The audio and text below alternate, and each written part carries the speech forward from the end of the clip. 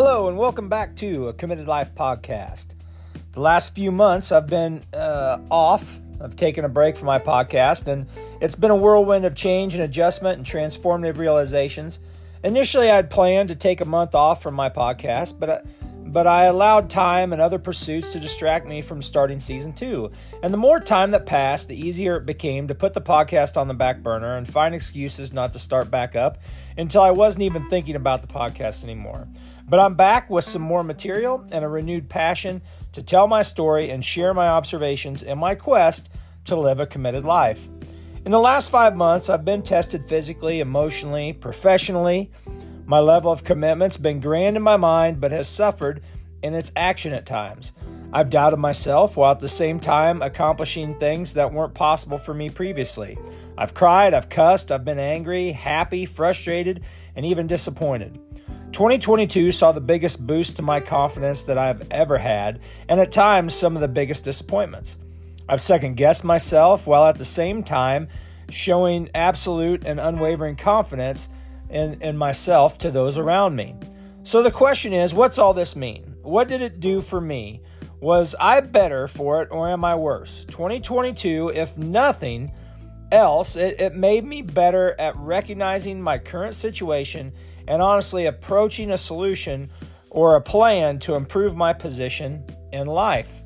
And I'm going to kind of break down some significant moments of 2022 that made a difference for me. So the top challenges I faced, or still facing even in 2022, is changing jobs was a big one. I'd grown pretty stagnant in my previous job, and I'd grown a little unhappy. I'd felt that I'd reached a limit where I couldn't go any further. Some of that was to do with me, other was to do with my circumstance, but that was where I was. So that was a new change for me in where I was going with my career.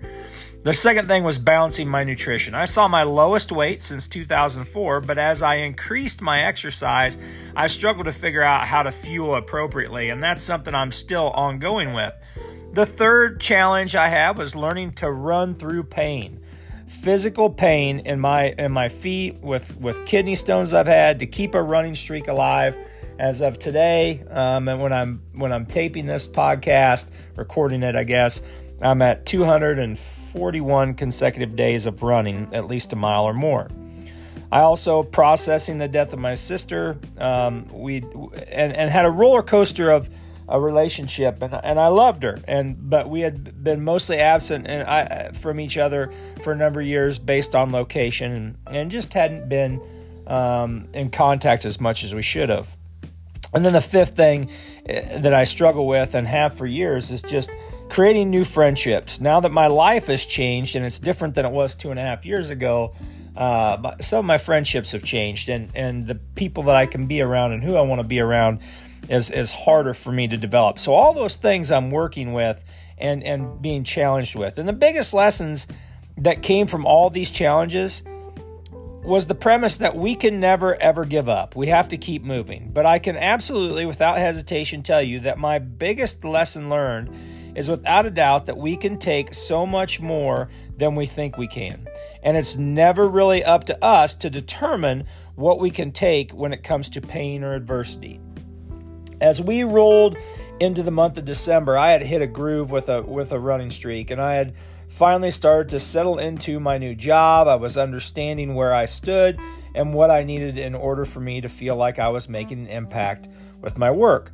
My nutrition was a struggle, but I recognized I needed to make a plan as I couldn't outrun my poor food choices. And I've done so, and I'm still working on it. I was also thrown a curveball that would teach me something I couldn't learn in any other way. I was feeling a pain in my lower back one day, and as the day went on, it intensified, so much so that I drove myself to the emergency room where I suffered greatly. I moaned, I groaned, I writhed in pain for 2 hours. I mean, this pain was relentless. Its grip on me only intensified. It doubled me over and brought me to tears. I was experiencing kidney stones, real kidney stones, for the first time in my life. And repeatedly, I would say during this time in the emergency room and during this time when I was experiencing this pain, and I would say it over and over again, I can't take any more of this. I can't take any more of this. I can't take anymore. The funny thing about that phrase, and I've never considered it in all the times I've said it in my life, because I've said it before, right? In many situations. I never considered just how pointless it is to say it. We never get to decide how much we can take. The world and the environment and people around us determine that. It's completely beyond our control. Too many variables and outside forces have a grip on us. And that's a simple fact of life. We can't change that. So it will never be up to us to determine how much we can take. What is up to us is, regardless of the pain and the discomfort that we are in and we're suffering, whether it's physical, emotional, psychological, it's how we attack our situation. Are we going to wallow in it? Are we going to lay down? Are we going to accept it? Are we going to try and fool ourselves and deny it? Or are we going to attack it? We gotta attack it. Okay? I made a decision that night in the emergency room. All right? No matter how much pain I was in or how bad I hurt, I was going to keep my run streak alive. I was at 200 plus days. I was going to keep that consecutive run streak alive and keep it going no matter what. I was going to attack it. With all my heart, with all my soul, with all my energy and stubbornness, I was going to attack it.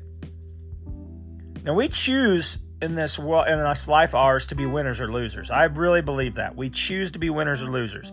I choose to be a winner. Now, this doesn't mean that I will always win, but it does mean that I only lose if I don't learn. If I give up, if I don't attack that boogeyman that says, I can't take it anymore, if I don't go after that guy, okay, then I am a loser. But as long as I'm attacking that, as long as I put that I can't take it anymore mentality behind me and realize that I react, then I'm going to be fine. You know, for years and years and years, I've told kids there's only two things you control, and people that have worked with me, there's only two things you can control: your attitude and your effort.